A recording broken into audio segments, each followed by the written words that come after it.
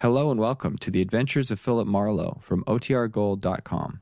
This episode will begin after a brief message from our sponsors. Get this and get it straight.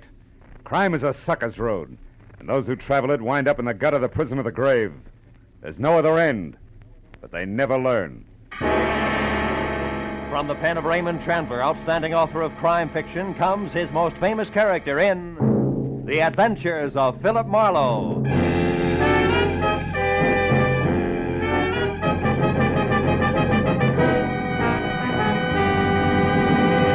Now, with Gerald Moore, starred as Philip Marlowe, we bring you tonight's exciting story, The Uneasy Head.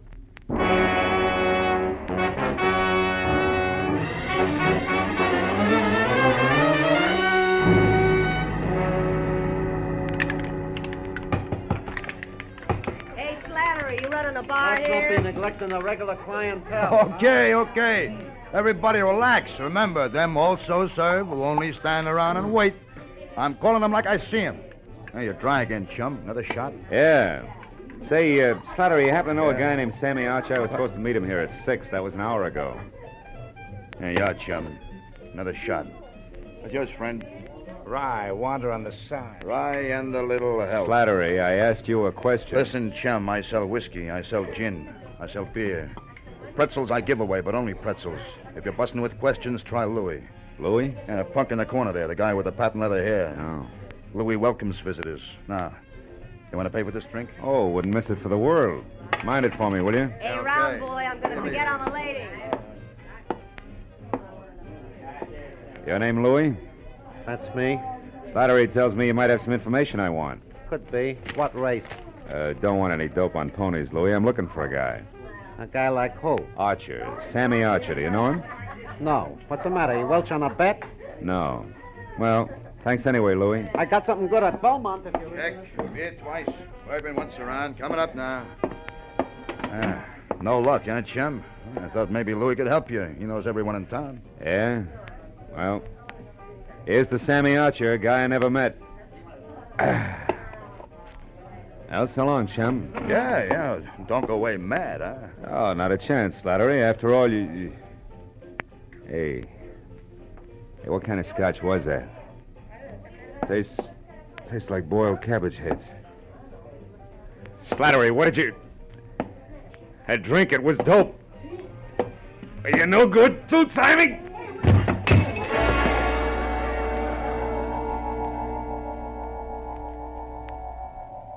For a long time, 100 years maybe, I felt good. The temple was beautiful. Chinese beautiful. Everywhere lacquered woodwork that had the deep bottomless luster of a pigeon blood ruby, and 1,000 shelves filled with 10,000 smiling ivory Buddhas, and a lovely streamlined dancing girl, beaming in a white silk mandarin robe waiting my pleasure. But then suddenly the 100 years ran out. The lacquered woodwork was a bar, the Buddhas lines of whiskey bottles, a white silk mandarin gown and apron, the lovely dancing girl, Slattery.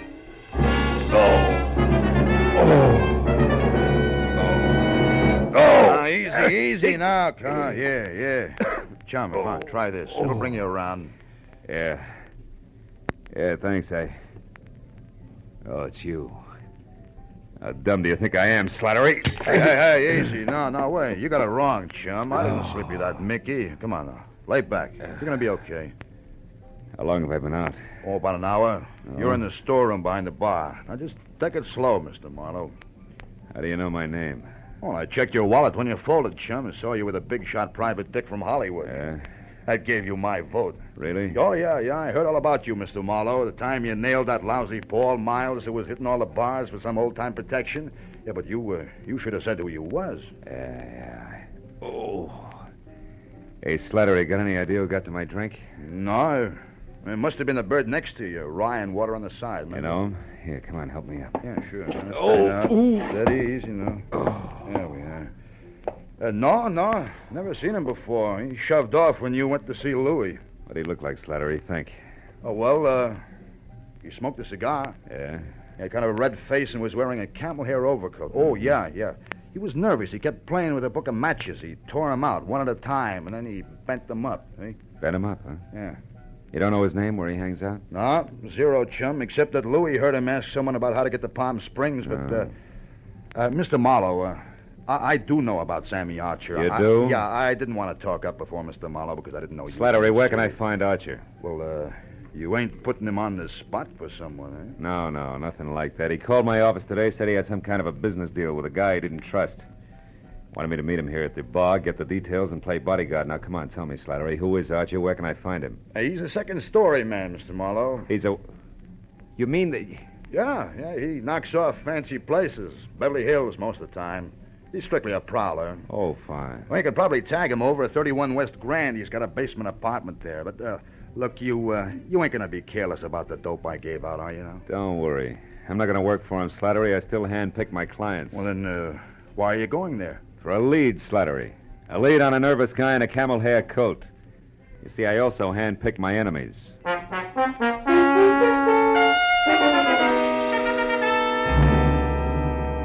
31 West Grand Avenue was a dirty stone tenement propped up by a dirty stone stoop. A cracked pavement led to the basement apartment, which showed a fuzzy slice of yellow light, where the door was cracked open inches. So when I knocked, I was ready for almost anything, just as long as it was on the see-me side. But I didn't expect it to come from overhead. You're wasting your time, big boy. When Sammy leaves his door open, you shouldn't bother knocking. You mean he's out? No, I mean he's in. And he's got the blind staggers. I know. I heard him falling over the furniture. But go ahead. See for yourself. If you'll pardon appearances. The big slob.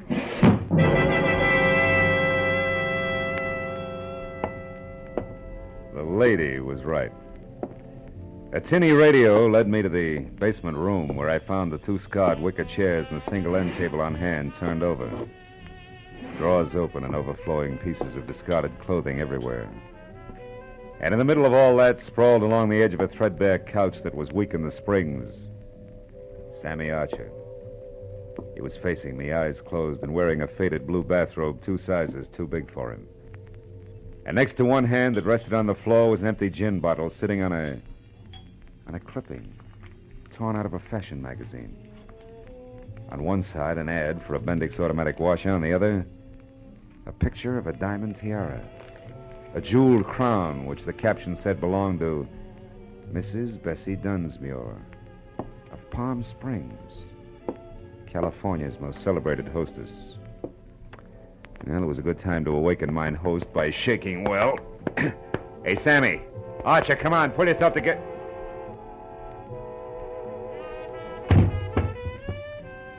I should have known better. You can't wake a dead man by shaking him, especially when he's got a knife buried in the middle of his back.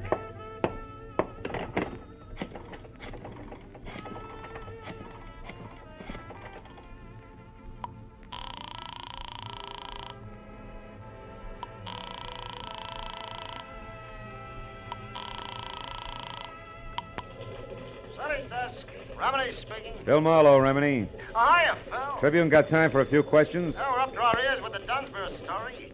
What do you got, Phil? Beauty, beast, or traffic accident? Skinny guy with a golf ball complexion and the name Sammy Archer. Ever hear of him? Sure, a 2-time loser out of Joliet. Jewelry. Team with a fence named Christy Roach. Roach, huh? Say, tell me, Tony, what is he... Hey, wait a minute, Remini. What did you just say about Dunsmuir? Huh? Oh, that. Didn't you catch PM sheets? No. Someone got away with a precious tiara last night. Was insured for $100,000. They tag anyone for it? Not yet, but they're working on it. Seems that a gardener left her Palm Springs lash up the same time as a crown of diamonds. Gardner, huh? Yeah, was working under a phony name. Well, this Christy Roach, what's he look like? Oh, big red face, wears a cigar front and center. Thanks. Now I'm really getting someplace. That means what, Phil? 2 feet from the corpse, Remini, there's a textbook on gardening. Corpse? What corpse? Hey, where are you, Marlowe? 31 West Grand Avenue, where somebody stabbed Sammy Archer to death. Now listen, Remini, if you sit on this a while, I think I may be able to wrap it all up for you after a quick trip to Palm Springs. Why not use us or the law? What's your angle, Phil? A very personal one, kid. Like what? Like a Mickey that shredded the lining of my stomach. I don't like that kind of treatment. It's bad for the ego. Yeah, I'll call you later. Goodbye.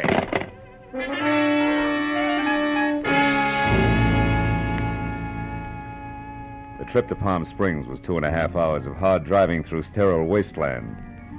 And there was plenty of time for me to add what always came out to the same thing.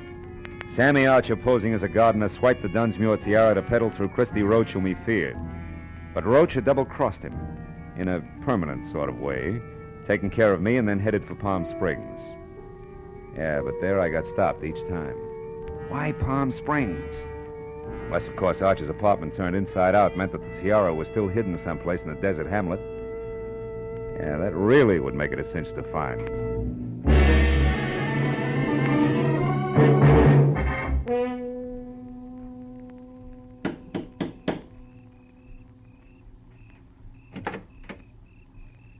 Yes, sir? I'd like to see Mrs. Bessie Dunsmuir, please. My name is Philip Marlowe. Police or gentlemen of the press are no longer welcome. Good evening, sir. Steady, Jeeves. I have information about the tiara. Now tell that to your mistress, or you'll only be able to look down that long nose through one eye.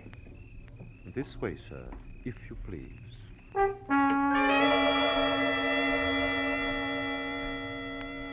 The interior of the Dunsmuir shanty was strictly colossal.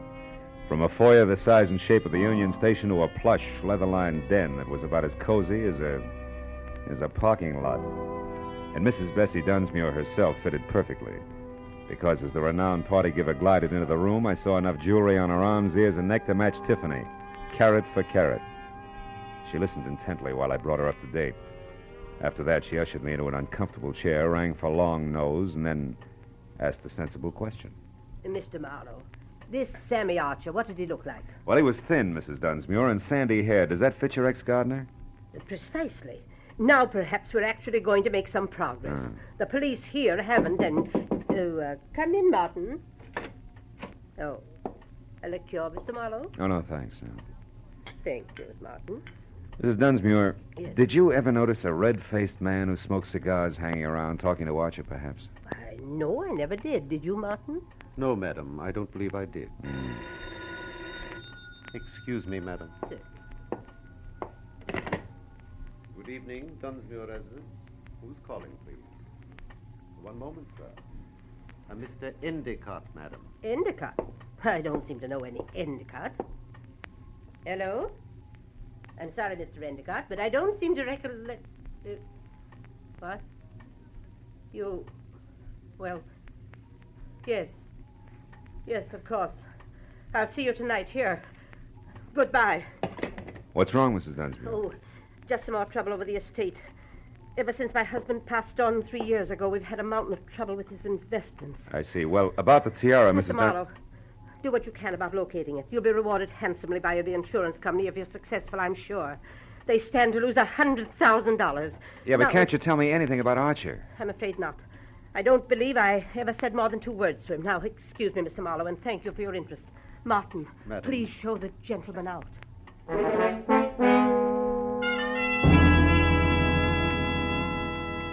Outside, I chalked the Dunsmuir interview off at face value.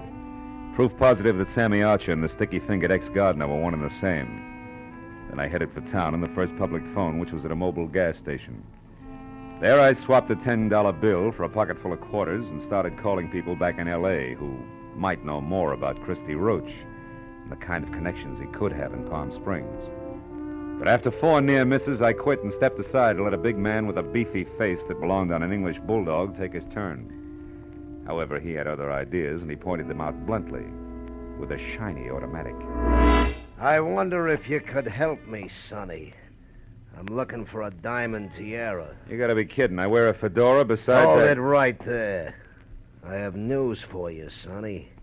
While you were gabbing into the tube there, the station attendant left, closed shop, went into the bar next door. Out of earshot. So? So we're alone. And that means I'm going to do very little. Stay right there, Marlowe. Well. Christy Roach. Red-faced, cigar and all. Glad to see you. Shut up. Come on, we're getting out of here. Without our buddy there? Don't worry about him, Marlowe. He'll keep that way. Maybe a lot longer than you will.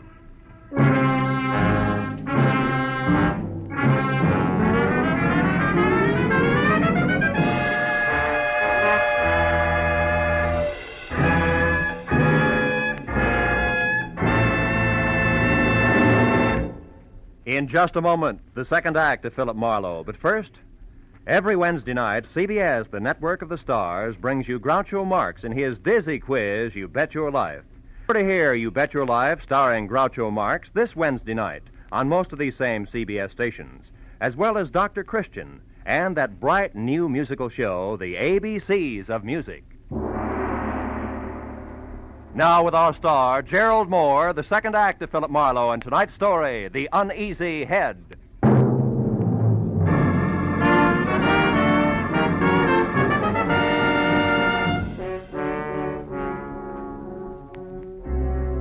The way Christy Roach had brought his gun barrel down on the bulldog's scalp, I knew he meant it when he jammed the same gun into the small of my back and marched me to my car.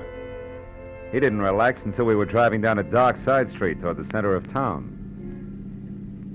Well, kid, you jumped right out of the frying pan into the fire.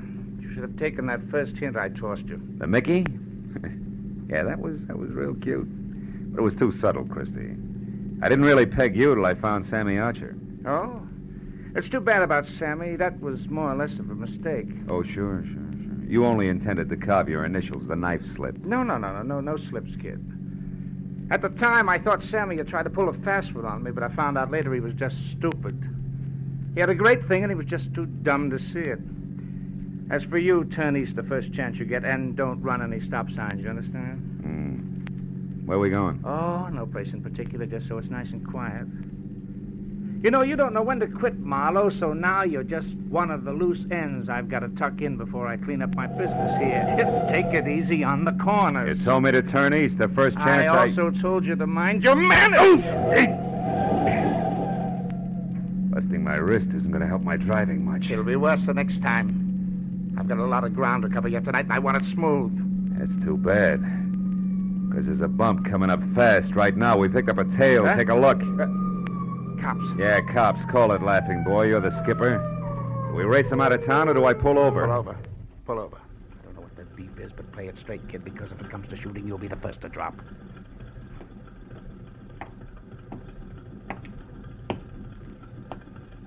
Hey, can't you read, buddy? You're on a one-way street. You're telling me. Yeah, only you're going the wrong way. Yeah, I know. Well, you see, my friend... I warned you. What about him? Well, he's in a hurry, officer. I was taking him as far as the corner there. He said it was okay to come this way. I didn't. I'm a stranger here. Uh-huh. Also, you're a big boy now. You should make up your own mind. You're so right. Mac, if you're in a hurry, you can go, but you better get out and walk. Thank you. Your friend here is going to be tied up for quite a spell. All right, let me see your license. Maybe the limb of the law and I should have nailed him right then and there. But there were still too many loose ends, and I wanted Christy Roach to clear them up for me. So I watched him walk out of sight while I listened with half an ear to a lecture on blind drivers. Well, it was a small enough price to pay for the service rendered, so I thanked the officer for the ticket and then headed back to the filling station in a bulldog with a headache who might be in a mood to talk. But when I got there, I found he hadn't waited around. After that, I checked the neighborhood and was 15 minutes getting to first base, which turned out to be the bar of a French restaurant across the street, run by one Monsieur Jean Corret, a high-octane number who apparently had overheard a phone call earlier. I immediately notified the police. Nothing, they said. Believe me, my friends, the lowliest gendarme in Paris would have more sense. Throw away an important clue? Never. I tell you, our police... Mr. Corret, can I see you a minute? I? But of course, monsieur. What is it? Well, it better be in private, huh? It's about the Dunsmuir case. Ah, nom de nom. Step this way, monsieur. All right. You naturally are a detective. Naturally, yeah. Now, look, I understand you overheard a phone call. Oh, yes. About an hour ago. A suspicious man called the Dunsmuir place from here. What did he look like? Ah, I am desolated, monsieur. I do not know. You said it was an important clue. I assume it was important. In a case as big as this, anything may be important. The smallest... Yeah, you made your point. Go ahead. Bien. He made an appointment. I only overheard, monsieur. The telephone is back this way in the alcove out of sight. Bien, I was passing by right here when I heard the man ask for the Dunsmuir residence. He talked to his party and made an appointment. Mm-hmm. I couldn't hear where or when, so I went on about my business. But suddenly, A memory exploded like a bomb in my head. Bessie Dunsmuir, the owner of the stolen tiara. I rushed like this, monsieur, to the phone. Pardon, madame. But he was gone, monsieur. I called the police at once. The rest I can fill in. Now tell me something else, Mr. Corey. Did you happen to notice a man with a cut on his head around here a while ago? A cut? Yeah. Why, yes. One who looked as ugly as Satan himself. I saw such a one in the washroom. Ah, you mean you suspect? Well, not exactly, no, but he's connected. Where can I find him? You ask me, monsieur. He was sick. I tried to help him, but he refused and left. You've no idea where he went? No. But wherever it was, I'll wager he was too wobbly to get there, monsieur. All right, in that case, I better make a quick call and The telephone, certainly. Yeah. Bessie Dunsmuir hasn't had a new husband for 2 whole years, Madame. my dear. I can't imagine how she keeps up that elaborate front of hers. Why, do you know that... what? Madame, hang up the telephone at once. I insist. Vitement. I beg your pardon. In the name of the police, monsieur is a detective. I demand you clear the line. I've paid my nickel and Never mind. Skip it. But I would like to know about those bent matches on the floor. What do they mean, monsieur? I better skip the call and get going fast. You've been a big help, Corey. Maybe I can get you the Croix de Guerre. The bent matches that littered the floor under the phone meant that the man who had made an appointment to meet with Bessie Dunsmuir had been the fence, Christy Roach. And to top it off, she'd lied about it. It didn't make any sense. But I added it to the rest of the question marks and made a beeline for Bessie's mansion. I parked a block away from the place, walked back, and let myself in through an iron gate at the side, and wound up in front of a car half hidden in a clump of hibiscus bushes. A man was leaning in the open door with a match in his hand, reading the registration on the steering post. It was the bulldog I'd seen first at the gas station. When he saw me, his hand dived under his jacket for a gun, but I was on him before he could get it out. Oh, my head. You're due for another dose of the same, Buster, unless I get some fast answers. The time for games is over, and even a private detective can run out of patience. You're a private dick. Yeah. I don't get it. This car here belongs to the guy who helped you. Fence. Christy Roach. And if he's inside, I got... Roach didn't help me, and you've got to do nothing till I find out about you. Who are you? Temple. Fred Temple. Hamlin Insurance Company. Oh, no. We're covering the missing tiara. Only something's haywire. An insurance investigator. Yeah, yep. I'm not gonna make it, fella. My head, you better get in there and stop. When he passed out, he sagged against me like a sack of wet wash. I stretched him out on the grass, and after one look, knew there was nothing more I could do. I went over to the house and quietly tried locked doors all the way around until I came to an open one in the butler's quarters. A bed lamp was on, so I braced myself for another meeting with Martin. When he came to the door, he was in his nightshirt. As soon as enough of his chin was showing, I swung! It was a distinct pleasure. I stepped over him and went through his rooms and on up the long hall to the main part of the house. I finally located Bessie in the leather-lined den. She was alone, but judging from the rate she was burning up the jittery cigarette in her hand, she expected trouble at any moment. Marlowe, how did you get in here? Why are you here? Just checking up on a lie, Bessie? I don't know what you're talking about. A late date tonight. Incidentally, he's due any second now. His car is outside. On my ground? Yeah. Surprised? What's so important about that? Now, look, you better tell me all about it, Bessie. No. Get out of here. Get out. Later. Right now, this setup is so full of holes, even the truth is leaking out. First, Roach the fence, figuring Sammy Archer, the guy who swiped your tiara, was pulling a fast one. And he changed his mind and got a new angle. Second, you brushed me off because actually you're afraid of finding the tiara. And third, the insurance company that's covering your loss is suspicious. Yeah, it's screwy, but it can only add one way. Like the tiara that was stolen from here yesterday is worthless. Are you insane? It was famous, fabulous, worth a king's ransom. Yeah, the original, maybe. Not the cheap duplicate. It may be fuzzy on the details, but the big picture's easy. You dismantled the original and sold it probably quite a while ago. But not before you made a duplicate to keep up appearances so gossips wouldn't know you were going broke. Also, you kept up the insurance on it for the same reason. And the duplicate was stolen. People knew you'd been robbed, so you were forced to claim the insurance, but you knew that if the fake was recovered legally, You'd be prosecuted by the insurance company and disgraced. Sure, Christy Roach knows that, too. He's coming here for blackmail, isn't he? Why else? Come on, Bessie, you might as well... You might as well... Might as well what? What are you looking at?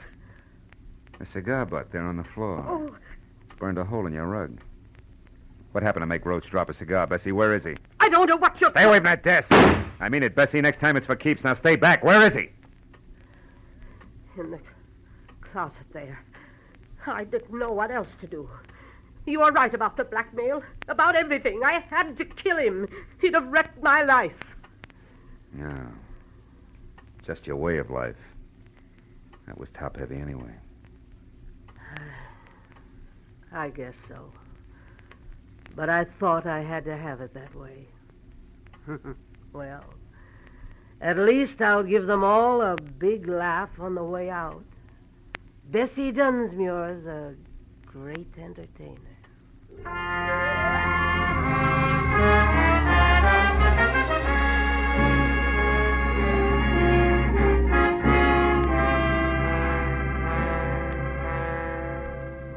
Bessie Dunsmuir, the world's greatest hostess, invited the police and reporters out herself. The fake tiara was found in the back of Roach's car. And she wore it cocked over one eye for the benefit of the press, the photographers, and her friends. By the time that party was over, it was almost dawn. Bessie was right. The papers came out and the giggles began. But Fred Temple drinking coffee under a head full of bandages didn't see much to laugh at. It's pathetic. Something awful sad there someplace, Marlowe. I agreed. Uneasy lies the head that wears a crown, even a phony one.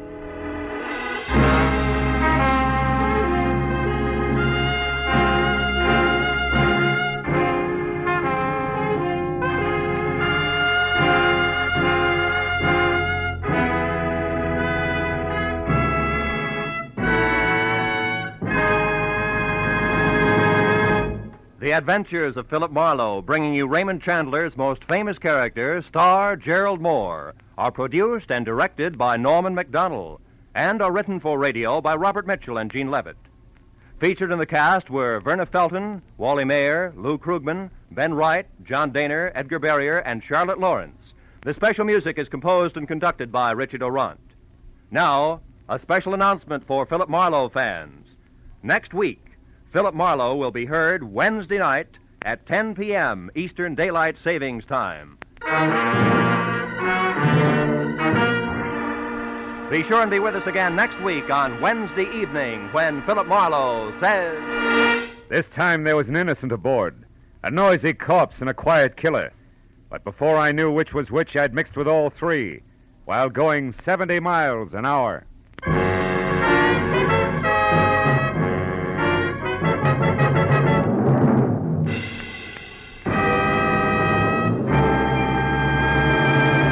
Now that warm weather's here, many of us will be doing more driving and more walking. It's the duty of every motorist and every pedestrian to take every precaution so that we may cut down on the terrible injury and death toll exacted by traffic accidents. These accidents don't just happen. They're man-made. Somebody causes them. Make sure that you're not responsible for a traffic accident. Walk and drive carefully. The life you save may be your own.